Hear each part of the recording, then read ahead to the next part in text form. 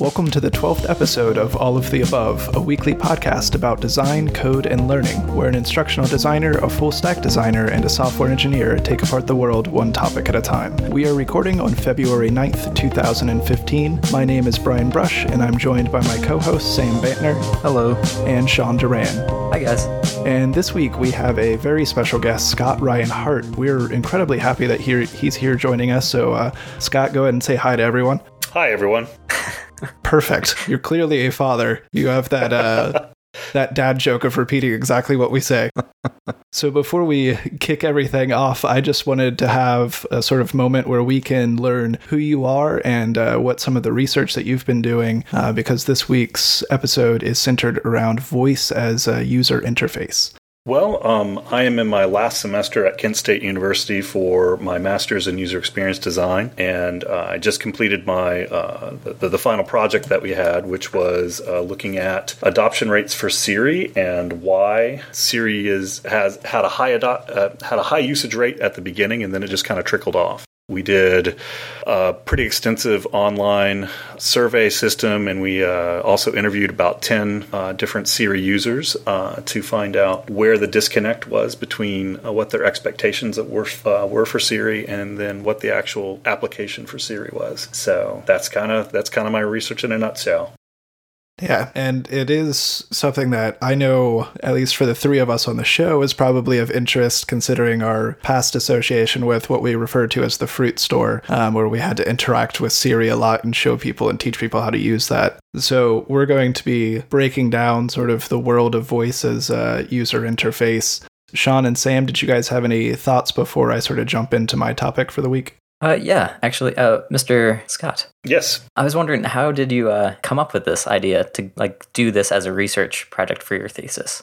Well, actually, my partner in the study, Alicia Arp, who was another student at Kent State, her husband is starting to have some eye issues, and he's starting to. They know that eventually they're going to have to use more of a verbal user interface with their technology, and she was a little appalled at the state of the verbal interface that was going on, mainly because what she was being sold by the marketers was a fully conversational interface, and what it actually is a bunch of user commands that you can it's a library of user commands that you can access, so that's kind of where a lot of it started from, so we just kind of built from there.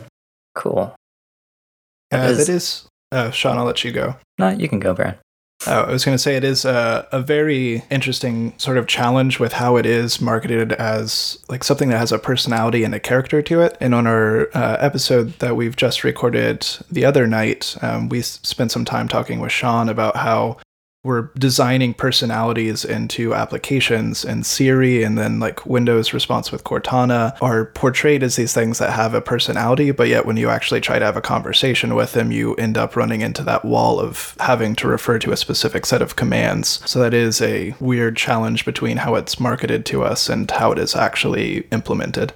And that's actually where the adoption rate kind of dies with it. What was interesting in the interviews that I did with the interviews that I had and the interviews that Alicia had is once we kind of explained, after the interview was over, we kind of explained what Siri actually is, and how you use those commands to actually do very specific tasks within your phone. The people that we were talking to were like, well, that makes a lot more sense.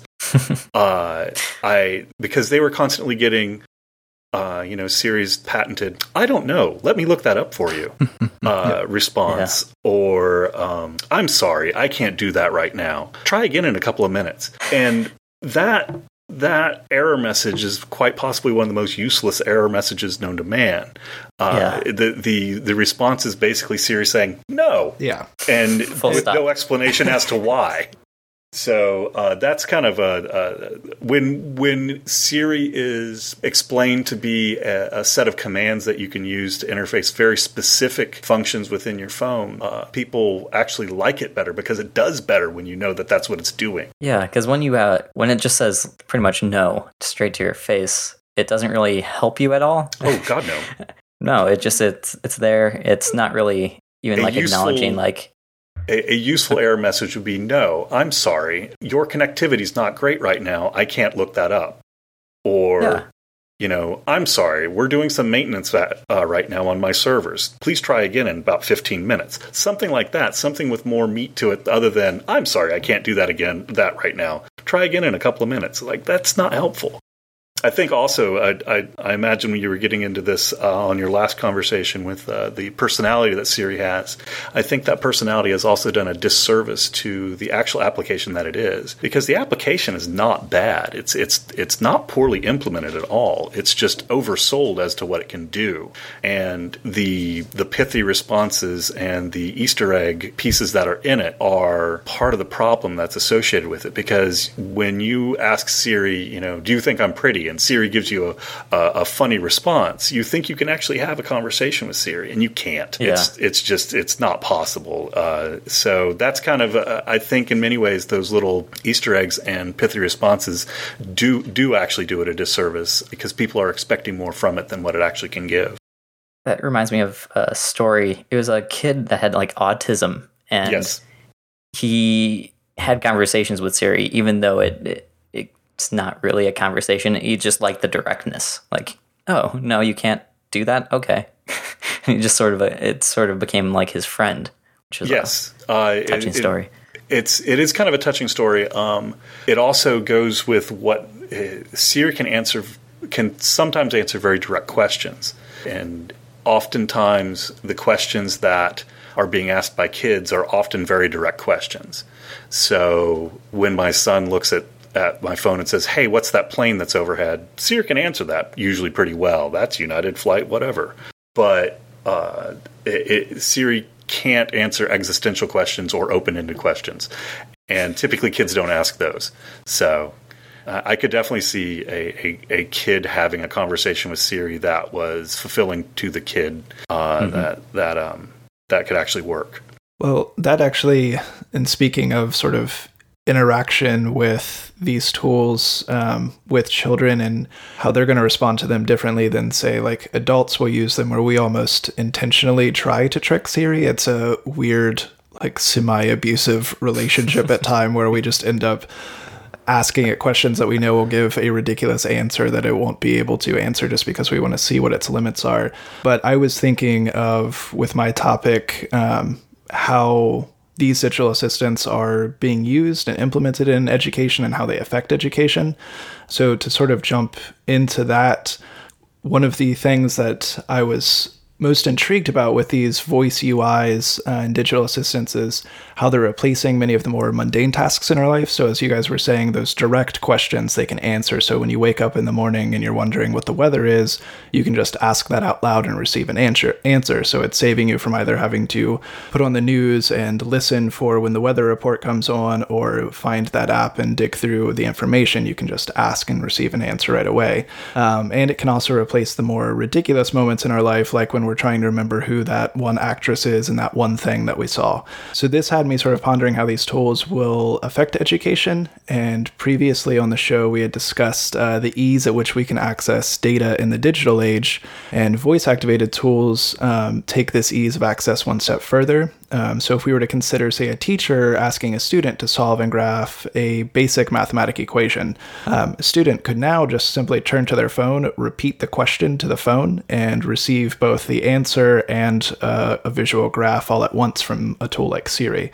So because of these, we sort of have to reevaluate the way we teach and what it is we're teaching. So my question for you guys was, as access to these tools such as Siri become more prevalent, how do you feel that this is going to affect education and what it is that we're teaching? Scott, would you want to lead us off with that? Sure. I think one of the things that we might be running into is old man syndrome here, because I remember as a kid, when I was in high school, graphic calculators had just come out, and a lot of these same questions that you're asking here were being asked about. Well, now kids can just graph, the equation on their graphic calculator, and they don't even have to know how to graph it themselves.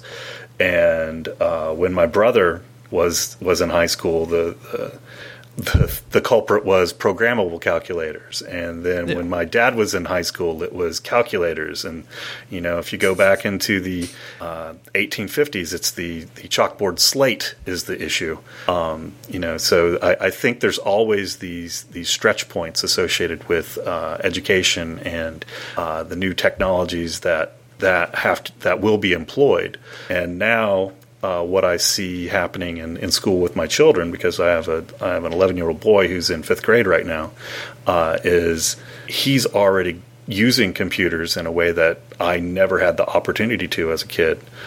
So I'm not sure how education will deal with this change, but education will deal with this change. Yeah, and that's actually one of the things when I was first thinking of this is there is the same sort of analogy that you made of thinking of graphing calculators and programmable calculators and all of that. And it made me sort of stop and realize, like, every time that these new tools get implemented, we usually start to think, well, let's just focus on teaching the concept or how to analyze this information and not focus so much on actually plotting out pieces of information on a graphing paper. But Sean, what was your thoughts on this? Yeah, it'd be more like just leveraging the technology to free up the humans to better do what they do. So instead of having, for example, me, Sean, washing dishes by hand, I can have a dishwasher do them, and then I can free up time to do other things. So same concept here.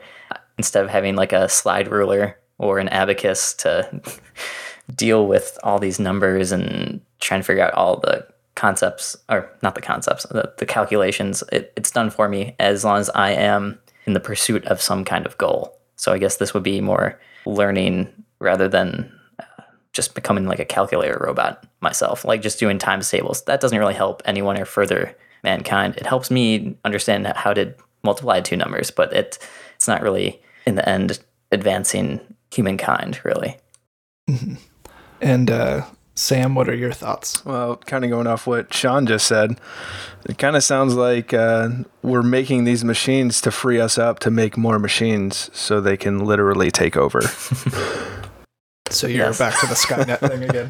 But just the way, that's what I was thinking of when Sean was talking about it. I was just like, yeah, so we're trying to like free up all of our time to focus on other things, which we'll focus on just making these machines better and creating better things. And then you have the whole matrix. So that's what's happening. And Scott, you may not be familiar with this running gag with us, but Sam seems to believe that The Matrix is a documentary and not a fictional take on the world. The first one, right? Yes. Yes. Okay. We pretend the other ones didn't happen. Okay. Just like the second trilogy of Star Wars movies. So that actually, a lot of what you're saying reminded me of a short story I read a long time ago by Isaac Asimov. I just looked it up, and the name of it's called "The Feeling of Power." And it was one of his short stories that he did a long time ago in 1958. And it's about these scientists rediscovering pencil and paper mathematics because they had been dependent on computers for so long. They're like, no, really, look, watch, it's like 2, and then you put 2 and it's 4. So yeah, I do think we might be heading towards something like that. And I think that is sort of what everyone was sort of coming to a conclusion on here with, is that these tools can be used to sort of improve education by reducing our need to focus on sort of just the basic fundamentals of writing out the work and showing our work, and focusing more on what that work means for us and how it can affect us.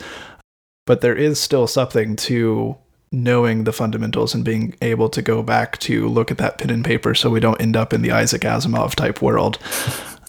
And I was also just thinking, like, creating these machines to free up time, to give us more time to create more machines. I feel like we have to figure out like what to do with all this extra time instead of wasting it on Netflix or something like that, which is very easy to do.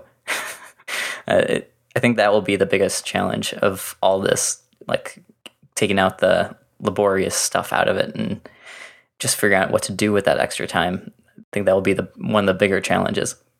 I believe if one is to look at what my children do, it's Minecraft. Ah, yes. Which Minecraft is so intriguing just in the fact that it can consume so much time, but it taps into creative muscles and flexing those. There's a lot of time consumed within that, and I've not played it. I've only ever watched it, and one of these days I'll have to sit down and see if I can figure out the appeal, but I'm also afraid that I will end up in a world of just Minecraft and never be able to come back out of it. I think it's a generational thing. I really do, because I do not get it. I do not get it at all. And I'm glad my kids like it, but I don't get it. Have you tried playing with them? Like, I have, but in many ways, my kids don't actually play the game. My kids build houses. It's kind of like virtual Legos, which is kind of awesome. Yeah. But they don't actually they don't play the game, and I guess I'm too far along from being a kid to really just get into the creative aspects of it and find that to be fulfilling. I guess I am too much of the school of when you play a computer game, there is a goal in mind, and their goal is to make a treehouse that's awesome. So yeah, I almost wonder if it's going to spawn a whole world of just architecture majors in the future. That could be. We'll find out what comes of it, and I'm going to send a picture to you guys that we'll have to include in our show notes. But when Sean was saying we might just end up wasting all of this extra time that we find, it reminded me of the little clip from WALL-E when he first sees the humans. And all they're doing is just driving around and staring at screens all day long. But I didn't have any other additional points to that. I think that it is something that we'll have to see how these tools end up affecting us in our rule through education, but also see how we can use them to our benefit and possibly free up time to focus on educating our students on additional material beyond just how to perform the calculations. So, Sam, do we want to switch over to your topic now on perceptive user interface? Yeah. Now's a good time to do it.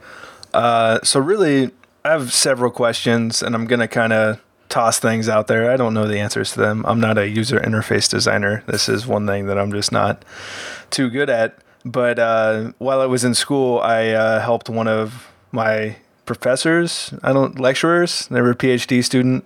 I helped them with user interface of the future, which was no UI. That's what he called it. So it was pretty cool, fun stuff. But really the question is, why do we need a user interface, and what is the role of a user interface? So when computers first came around, the role was really to translate between application and user semantics. But now we're getting into things where we don't really need a heads-up display or something actually showing us what's going on. All we need is a little bit of feedback. When we interact with one another, we don't have something like in The Sims, like just bars of information that tell us that, oh, you're hungry, or you're this, or you're that. This is all stuff that we kind of perceive from one another from talking. So how do we go about the real world without a user interface? And why are we tying a user interface into this digital reality that we're kind of bringing upon ourselves? So really what I'm getting at is, what is the role of a user interface in the future of user interfaces kind of disappearing? So speaking to, for example, how with tools like Siri, if these actually grow and get better, where we can just use natural language, or as it's marketed to us, natural language, to interact with things and no longer need screens and something within our field of vision that we interact with, that sort of thing. Yeah, field of vision, or even the neural aspect of everything. What if we start tapping into biomedical technology where it's always connected to us and we just feel things that way? What types of interfaces are we going to be dealing with then? And is this little gap that we have right now, the voice recognition, is that really something that's as important as the future, to where there might not be a user interface at all? All right, well, this one's a tough one. I'm going to let Sean lead that one. I was going to... I don't think you can answer this correctly at all. The good thing is, I don't think you can answer incorrectly. Yeah. Yeah. So we'll just come back to it 20 years from now and see if you got it right, Sean. Okay, let's do this. Right now, user interfaces are just a way for a user, which is currently mostly humans, they could be primates, dogs, cats, whatever, to interact with a computer system, whatever that may be. I'm trying to go really broad here. And right now, it's mostly graphical user interfaces, GUIs, with Siri and Cortana, Google Now, or I think that's all. It's voices as the user interface, but you also have a graphical one as well, as sort of helping out. If you have a thing in your brain implanted, then I guess the interface would just be your thoughts, and then you have to control your thoughts. Well, so if you have a computer, it's not a human, it doesn't innately know things. If I throw a ball at a robot and it doesn't know how to catch or respond to an item thrown at its face, then it's just going to take it. But if I throw a ball at one of you guys, you probably will put up your hands, catch it, dodge it, what have you. So there's just a lot of these little things that you have to tell the robot. It can't learn right now. I mean, if you have Watson, it can learn stuff, IBM's machine. So yeah, thoughts as an interface is the way to do it. Because right now, if we were to talk face to face, that I guess the interface would just be our faces facing each other.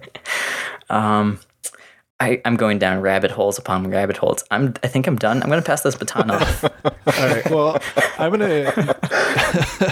gonna jump into something that you had said, Sean, which is how our thoughts would become the interface, assuming we are living in this world that Sam is mentioning, where biomedical tech allows us to sort of control things just by thinking of them. But whenever I am walking through like sort of a thought process in my head and trying to figure out how I want to accomplish something or what it is that I want to do, I spend a lot of time visualizing that. So I'm creating a visual user interface within my mind's eye and working through steps and processes that way. Mm-hmm. So I don't know, even if we switched to a system where things are for the most part all based off of our thoughts, that we're really getting rid of the user interface at that point, because I'm still creating them. And I think that's how the best UI and UX designers end up creating such great work, is that they think like, all right, when somebody's thinking through a process and trying to understand how to accomplish something, how would they perceive that and how would they think to work through it? And they're essentially taking what's happening in our mind's eye and trying to reproduce it in a logical manner on screen or through voice controls or whatever it may be. So I don't think that even if we reach that point, we would really be getting rid of a user interface. We would just be sort of conceptualizing it in a different way. But with that, Scott, do you have any thoughts on this? Well, I would just say, to piggyback on what you were saying there, is that I do think it becomes more of a user-defined user interface.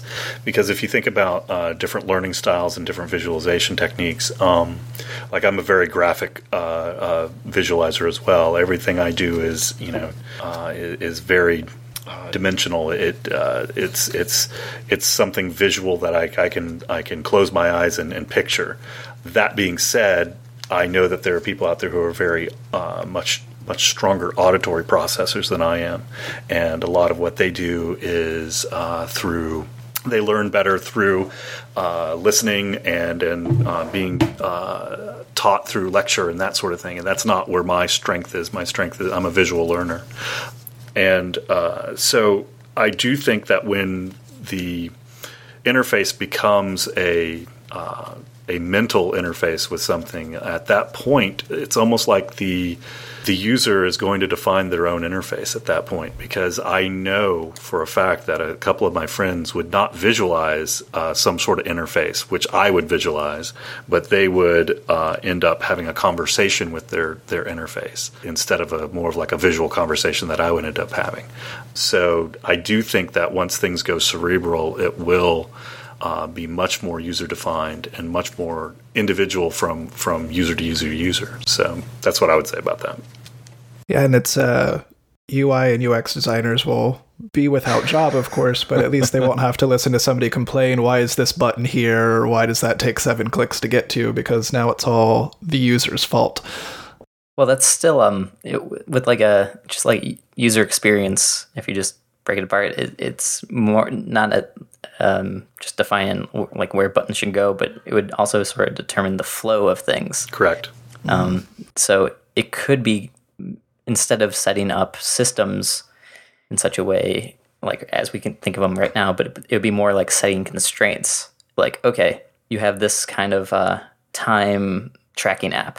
You can do this, but you can't do this. So it allows that maybe it's instead of designing for an experience, it is designing to avoid certain experiences, which it already is, but it'd be maybe more of that, making more like roadblocks and safety nets to make sure the user is like, oh, right. I think I should invest in all these penny stocks. And you're like, no, stop. Are you sure you want to invest all your money in this penny stock? I think it's like you say. I think it's at that point the user experience design is much more of interactive storytelling, and how do you lead someone from the beginning of a story to the end of the story, or to the culmination of whatever that story is. And if they jump in at any point, can you get them back on plot? So I definitely agree with that. Like your choose your own adventure sort of style book. Yeah, so it's almost like we've created these types of rings, like power rings, that the Lantern Corps use to conjure like these interfaces that could just work with anybody. Or at least that's what I'm hoping. That's what you're hoping. Okay. As a fellow comic geek, I can appreciate your hopes for the future there, Sam. All right, so now that my mind is hurting from this conversation, Sean, do you want to jump into your topic? Yeah, I guess it would be a step down from Sam, but a step up from where we are. It would be more about designing for the voice, because right now, how we navigate and figure out how to use something like Siri or Cortana, it is just a set of actions that humans have already predetermined, like the things it can and can't do and can't access, the data it can access and can't. And once that library of statements and logic evolves, it then becomes a complicated task for like information architects to figure out, if I say a command, like navigate to home, will it use like the natural maps, native apps app, or will it use Waze or Google Maps without me having to specify? But also if there's overlap, like those overlapping commands where I can say, just take a note, blah, blah, blah, blah, blah, blah, blah. And I have so many apps that can take notes, and then it'll ask me blah, blah, blah. And if I don't want it in a specific one, that's just a lot of burden on the user. So it's just trying to navigate this invisible interface to perform action. So if there's how do we design for like the user's intent? That's my question, because All right, well, Scott, do you want to lead us off on this one again, since it's sort of your maybe area of expertise compared to the rest of us? Well, I think with any sort of hands-free user interface, it has to be a learning interface. And at the moment, the interfaces that are out there, whether you're talking about Cortana or Siri or Google Now or even the Amazon Echo, when you're talking about those kinds of interfaces, they're not quite learning interfaces yet. Like with Siri, I use Waze as my primary navigation tool, but if I ask Siri where something is, it opens up Apple Maps. And I have not found a way to change that within Siri. And so I think as our computers are able to, I guess, learn what our own idiosyncrasies are and what our preferences are, then we'll start getting better interaction with that kind of with using voice control. Because what I'd really like to do is be able to say, hey Siri, how do I get to this address, and it opens up Waze instead of Google Maps or Apple Maps for that matter. So I think as our programs become much more capable of learning and adapting and evolving without becoming artificial intelligence. So I'm not talking Matrix here. We're all good, but as they start to learn our preferences and know what we're asking better individually, then that's when we'll start seeing a little bit more power in this kind of interface. And that actually makes me think to like Sean's earlier point about setting up boundaries and sort of asking, are you sure you want to do something before allowing them to proceed, or just not allowing them to move at all. That right now, since many of these platforms are trying to control their experience so much, especially like with Apple's platform and Siri, they try to keep you within that ecosystem. And that helps with a lot of other aspects such as security and those sorts of concerns. But it also prevents you from having the experience that you believe and perceive that you should be having with these sorts of tools, especially when they integrate these personalities and make it seem like it's an actual person responding back to you. And if the person responding back to you continues to ignore your preferences and your like opinions on how things should be done, you're probably going to get angry at that person and no longer interact with them. And I think that's what we're running into with a lot of these situations. So there does have to be flexibility built in for successful design in this area, I feel. But Sam, what are your thoughts on this? Yeah, I know a lot of people would probably say an easy solve for this would be to centralize everything, to have everything in one place to where everyone just goes here and they can grab whatever they need and take it away and do whatever they want with it. But I feel like this is more everybody having to work together. We use an awesome tool called Slack. Slack's a nice messaging platform, but it's also open to the world. It pretty much plugs into everything, and anything can get in there and access the data and take it and do whatever you want with it. I've recently started working with the Facebook APIs, and they're great. You can do a ton of stuff with them, but they're so restrictive in the data that you can actually take and manipulate, which kind of turns into a security thing. But if people want these things to work the way that we work, which is we are ambiguity. That's what we are. Everyone does something different, and they usually have different meanings or alternative motives. There's other things going on. There's so many other things that kind of tie into this. But I think that being able to access the data that you need to access from whatever provider, instead of putting it all into one place and hoarding like Facebook will do, like Google does, like Apple does, like all these companies that hoard the data, just sharing that data out and making it work for the user. I think those are a lot of things that can kind of work with designing for the user's intent.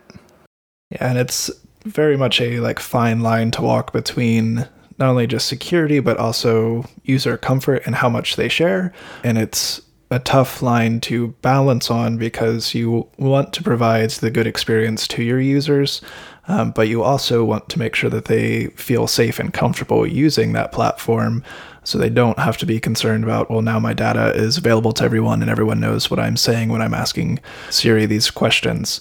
So it's sort of like a catch-22 in that regard, that you can't give them the great experience without sacrificing the comfort and security that they also simultaneously expect. But Sean, what were your thoughts on this? Well, I was just hearing all that, and I think it would be wonderful if that happened, but you'd also have to just look at the business cases for all those. Facebook, I mean, the way they make money is through all the information that they have and advertising and keeping it semi-secret and letting the eyeballs be paid for. And something like Siri, it would be great if there was like some way to really, really deeply connect that all. But it wouldn't be to each other's competitive advantage to do that. And I know, like with, I know in the beginning of Siri, like when it first debuted, I think like 3 years ago, 3.5, like it was a big thing, like, oh my gosh. And then once we started using it, you figured out the limitations, and it's gotten better and better over time. But I know Mr. Scott has done like lots of user interviews and surveys to see how that sort of first bad taste has led a bad taste in people's mouths. Yeah, definitely. I mean, sorry. It was it's it is that the distaste is caused from the expectation versus reality. So I guess in many ways we've come full circle.